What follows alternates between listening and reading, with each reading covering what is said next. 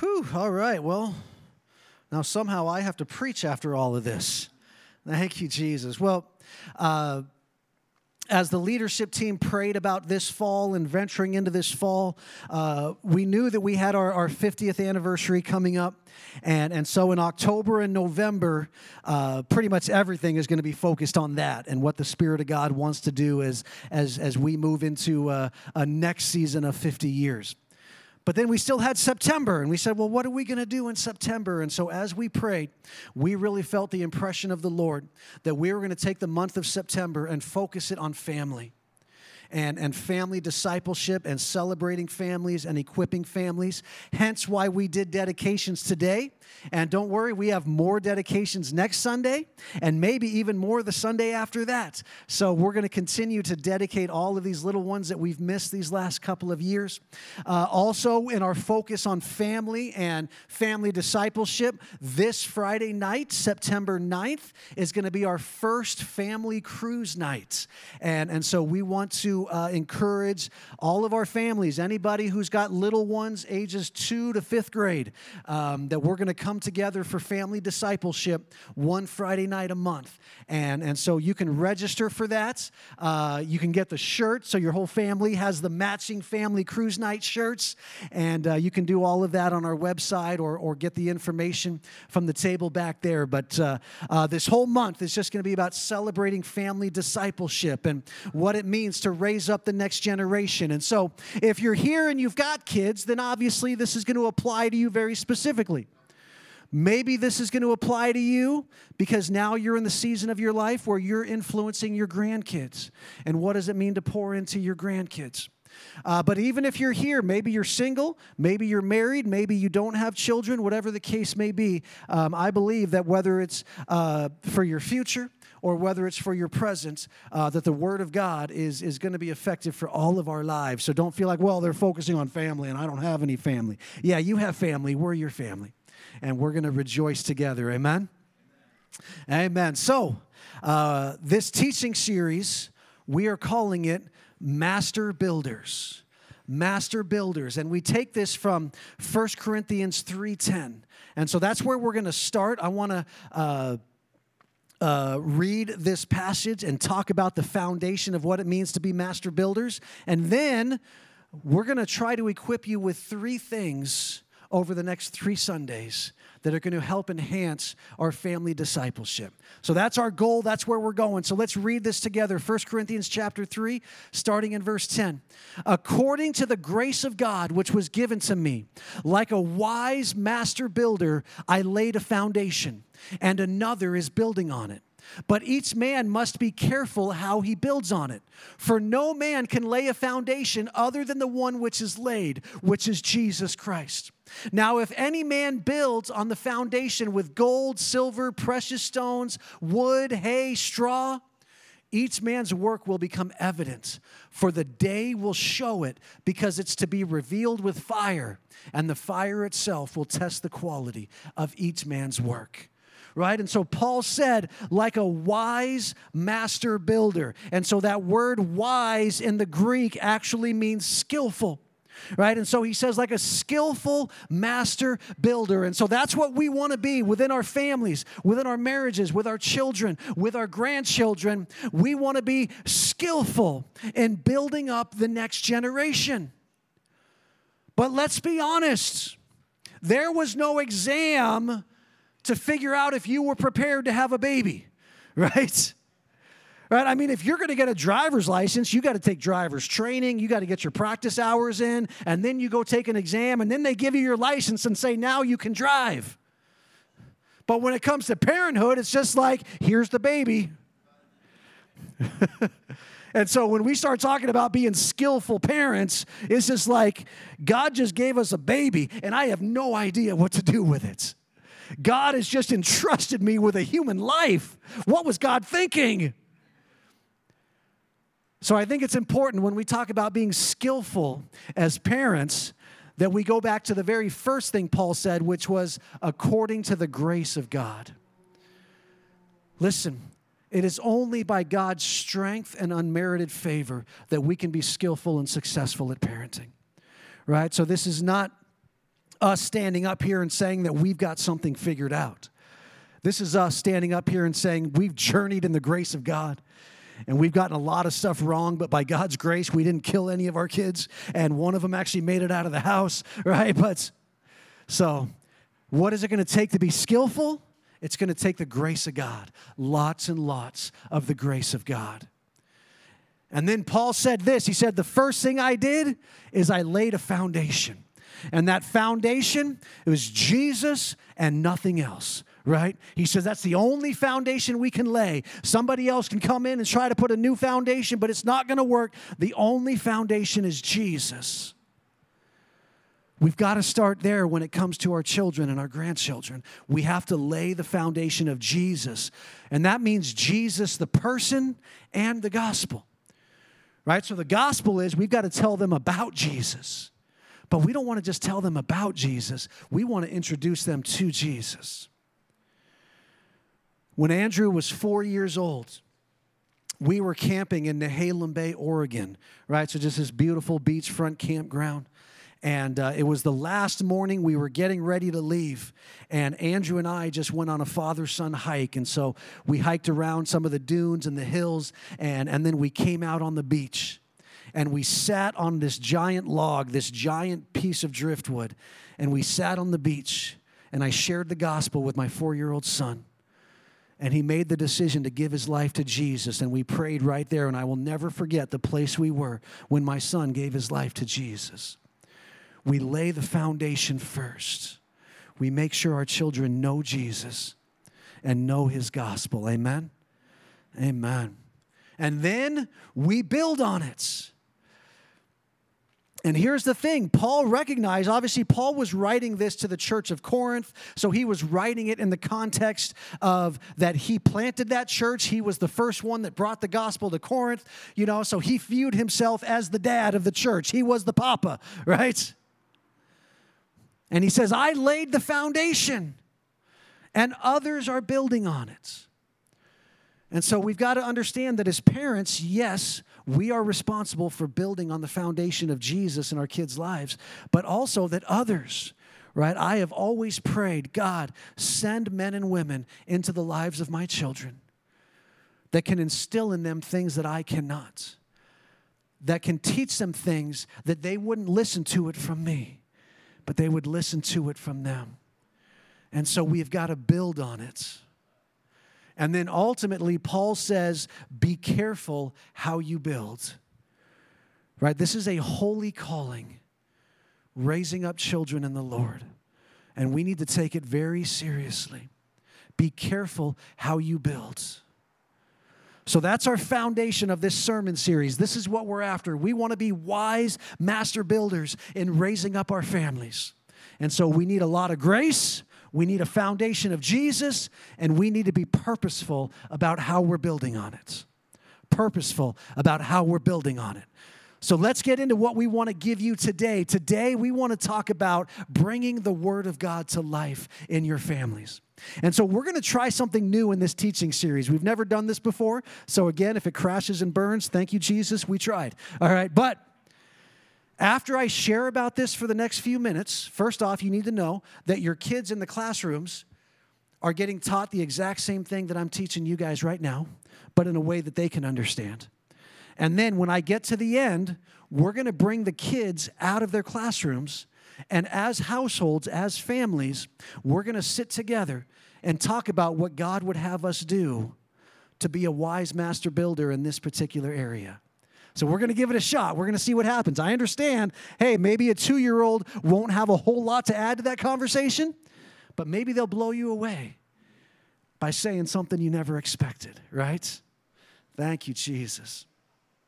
So here's what we want to accomplish in this first part of the series. You can see it in your notes in the bulletin, or the notes attached to this video, or the notes attached to this audio. As master builders of our families, we want to use everyday moments to continually impart the truth and power of the Word of God to the next generation. We want to use everyday moments to continually impart the truth and the power of the Word of God to the next generation. We want the Word of God to come to life in our homes, in our marriages, with our children, with our grandchildren. right? We just read that Paul talked about you can build with gold, silver, and precious stones, or you can build with wood, hay, and straw. Well, what's the difference? Well, wood, hay, and straw in those days were used for building ordinary houses. Gold, silver, and precious stones were used for building the temple of God. And let me just prophesy over all of us today, none of us are called by God to raise up ordinary children. We are called by God to raise up temples of the Holy Spirit. And so we don't want to build with ordinary materials. We want to build with materials that are only suited for the temple of God. And what does that mean? That means that we want to impart to our children the Word of God. Not human wisdom, not worldly philosophies, not worldly points of view or worldly cultures. No, we want to instill in them the Word of God, because our children were not called to be ordinary. They were called to do great things for the kingdom of God. Amen? So Hebrews 4:12, for the word of God is living and active, sharper than any two-edged sword, and piercing as far as the division of soul and spirit, of both joint and marrow, and able to judge the thoughts and intentions of the hearts. Right? The word of God is living and active. What does it mean that it's living? It means that it's eternally relevant. The word of God is just as relevant today as the day it was written. Right? It doesn't matter how much time passes. It doesn't matter how much culture changes, how much more technology we get, how much more progressive and advanced we think we are as human beings. The Word of God is eternally relevant. It is just as relevant to every aspect of our life today as it was when it was written. The fact that the Word of God is alive also means that it's life-giving, that it actually breathes life into us. It empowers us and strengthens us. It energizes us and gives us the strength that we need to face the day. The Word of God is also active. The Greek word means powerful. It means the Word of God has the power to transform our lives. It's different than any other book you will ever read. It's different than any other word you will ever speak out loud. Because the Word of God, when it is read and when it is spoken out loud, has the power to change the lives of those who hear it and receive it. The Word of God is living and the Word of God is active. And so we want to see the Word of God come alive in our homes and in our families. And so we're going to go to Deuteronomy chapter 6, and you're actually going to hear, as we read this, you're going to hear all three of the sermons in this series. Deuteronomy chapter 6, and starting in verse 4. Moses writes this, "Hear, O Israel, the Lord is our God, the Lord is one." We're going to address that in 2 weeks on September 18th. The supremacy of God in our lives. Verse 5, "You shall love the Lord your God with all your heart and with all your soul and with all your might." We're going to address that next Sunday, knowing and loving God. So then verse 6, we're going to address today, "These words which I'm commanding you today shall be on your heart." And then let's move on. Verse 7, "You shall teach them diligently to your sons, and shall talk of them when you sit in your house, and when you walk by the way, and when you lie down, and when you rise up. You shall bind them as a sign on your hand, and they shall be as frontals on your forehead. You shall write them on the doorposts of your house and on your gates." We want to talk about the Word of God. Right? It says Moses commanded the people, "You shall teach the word of God diligently to your sons and your daughters." Teach the word of God diligently. What does diligently mean? Well, first it means with repetition. Right? It means we got to teach it over and over again. It's not like, well, we did it once. No. Every day, over and over again, we have got to bring the word of God to life in our everyday situations that we face in our families.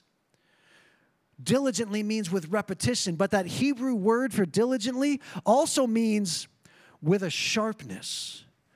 With a sharpness, almost like a puncturing or a piercing. I mean, the best thing I could think of would be like getting a tattoo, yeah?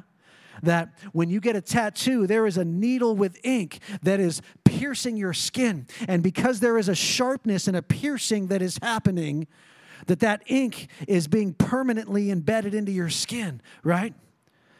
Now, I know I just freaked out all of my anti-tattoo people by comparing the Word of God to tattoos, but thank you, Jesus. Stick with me. So when we teach the Word diligently, the same thing, there's got to be a sharpness. There's got to be a puncturing to it where we're getting the Word of God into their skin, where it'll stick and where it'll last forever. The theologian Eugene Merrill said it like this: the covenant recipient, that would be us as the parents, must impress the words of covenant faith into the thinking of his children by inscribing them there with indelible sharpness and precision. There needs to be a sharpness and a precision into how we get the Word of God into our children's lives. So how do we do that? Well, we have to understand there is no limitation to how the Word of God relates to our lives or can be taught in our lives, right? In verse 7, he says that you shall talk about the Word of God when you sit in your house and when you walk by the way and when you lie down and when you rise up. So what does that mean? That means that you can talk about the Word of God when you're sitting down and when you're walking. What does that mean? That means there's no limit on the activity. Any activity that you're doing, you can apply the Word of God to it. And you can talk about the Word of God no matter what you're doing. Right? It says that you can do it when you're in your house and when you're on your way. What does that mean? It means there's no limit on location. No matter where you are, you can talk about the Word of God and bring it into the lives of your children. And then he says you can do it when you rise up and when you lie down. What does that mean? You can do it first thing in the morning and you can do it late at night. There's no limit on the time of day, any time of day. So this means that anything that you're doing, any place that you're doing it, and any time that you're doing it can be a divine moment to bring the Word of God to life in your family. It just means that we have to be mindful of it. We have to be aware. We have to be looking for those moments. We have to be prepared for those moments. We have to be purposeful about it so that there's a sharpness to it. Not just like, oh, hey, I just happened to stumble into a life lesson. No, I was looking for a life lesson. And when the opportunity presented itself, there was a sharpness, and I was ready to bring the Word of God to life to my children. You guys following me on this? So why is this so important? Because like we just said, the Word of God transforms. And Moses was making it clear everywhere that the Word of God would be effective in their lives. First, he said, I want you to take these words and I want you to get them into your heart. Right? These words shall be on your heart. Now, I know in our modern culture, when we think of heart, we usually think of things like love and emotions. But for Hebrew people, when they said heart, they were talking about the intellect, the mind, and the core of who you are. Your very core convictions, the very foundational things that define your life. So he says we got to get the Word of God into our hearts, into the core of who we are, right? The psalmist wrote, I have hidden your word in my heart that I might not sin against it. The Word of God will transform the core of who we are as we get it in there. And then he goes on to talk about that you shall bind it on your forehead and you shall bind it on your hand. And so the Hebrews took this literally. I think we've got this picture. You won't be able to see it on the live stream, but those of us in person, you'll see what they did is they created these leather boxes. And within these leather boxes, they would roll up these little miniature pieces of paper. And on these little miniature pieces of paper, they would write the Word of God. And then they would put the paper into the leather box, and then they would attach it to their forehead and then also to their forearm. The Hebrew word for hand also means forearm, right? So you can see that he's got it attached, and he's got that little leather box on his head, and then he's got that little leather box with the straps around his forearm. And these little leather boxes were called phylacteries. Jesus actually mentioned phylacteries one time, and it was when he was scolding the Pharisees. Right? Because what did he say about the Pharisees? He said they love to enlarge their phylacteries. What does that mean? That means they made bigger boxes. They thought if I could have a bigger box on my forehead, then people would think I'm super spiritual. And so they created a source of pride about how big your box could be on your head. And Jesus was like, you're missing the points.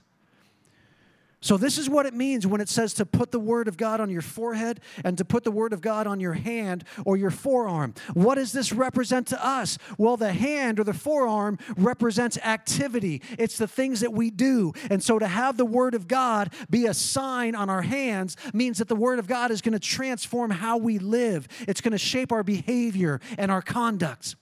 And with the word of God being on our forehead, obviously referring to our prefrontal cortex, which controls how we think and our decision making. And the word of God is going to transform how we think. And then he said, you're going to write the word on the doorposts of your house. So the word of God is going to transform how our family interacts, because our house is going to be impacted by the word of God. And then he says you're going to write the word of God on the gates. And the gates referred to the gates that entered into the city. And so the gates refer to our community, the people that we interact with. And so the word of God is going to transform how we live in community. And so we want to get the word of God into the core of who we are so that we can experience all of these aspects of this transformation. We've got to be sharp about how we present it to our children and our grandchildren. We've got to be sharp about how we see it manifest in our marriage relationships and how we interact with our spouse as mom and dad, and how we are purposeful about raising our children. And so now we're going to take the opportunity to see if we can begin to put this into practice. And so, Roy, if you'll call all the children back in, we're going to bring the keiki back into the sanctuary. And this is what we're going to do, because they're children and because Sarah is masterful at finding ways to help kids learn, is we're going to give every household a baggie. And in that baggie, you're going to find some Legos and a sticker. And what we're going to do together as a family, and I don't care if you're 50 and you're married and none of your kids are here, you can build Legos. Come on. We're not too grown up for that. But here's what we're going to do as a family, is we're going to build something to hold the word of God. So you're going to build a wall with your Legos, and then you're going to stick the sticker on it, because the sticker has Deuteronomy 6:7 written on it. And then as you're building the Lego wall with your little ones, I want you, go ahead guys, go back to your families. I want you to discuss this question. What things are we going to do together as a family to bring the word of God to life in our homes? Right? Moses told them to write it on their doorposts and write it on the gates of their city, but where can we put the word of God in our houses where we will see it all the time? Right? Where can we put the word of God? How can we be purposeful about finding moments to talk about the word of God? And we're going to discuss this together with our families. And so Sugi's just going to play a little music as we do this together. And then when we feel like it's run its course, then we're just going to, Sugi will start the song, and we'll close today by singing a song together. Amen? Let me pray for you. Lord Jesus, thank you for your word. Thank you that you left us the greatest treasure we could ever have. That you did not leave us to figure out life and truth on our own, but you gave us life and truth. And thank you, Lord, that you deposited your Holy Spirit within us so that your Holy Spirit could teach us that truth as we read your Bible. And so, God, I pray that we would not view the Word of God as something archaic or irrelevant. We would not view the Word of God as something that is just an interruption to the flow of our lives. But no, we would view the Word of God as living and active. That it would be life-giving in our families and in our marriages and with our children. And it would be transformative in our thoughts, in our behaviors, in our core foundations, in our family and in our community. So God, would you guide us with great wisdom? Holy Spirit, would you speak even through the mouths of babes? Would you speak today as we discuss with our families how your word would come to life and how it would begin to transform everything that we do and everything that we are as a family? We thank you for this in Jesus' name. Amen. Amen. Go ahead and start building with your family and start discussing with your children. How are we going to bring the word of God to life?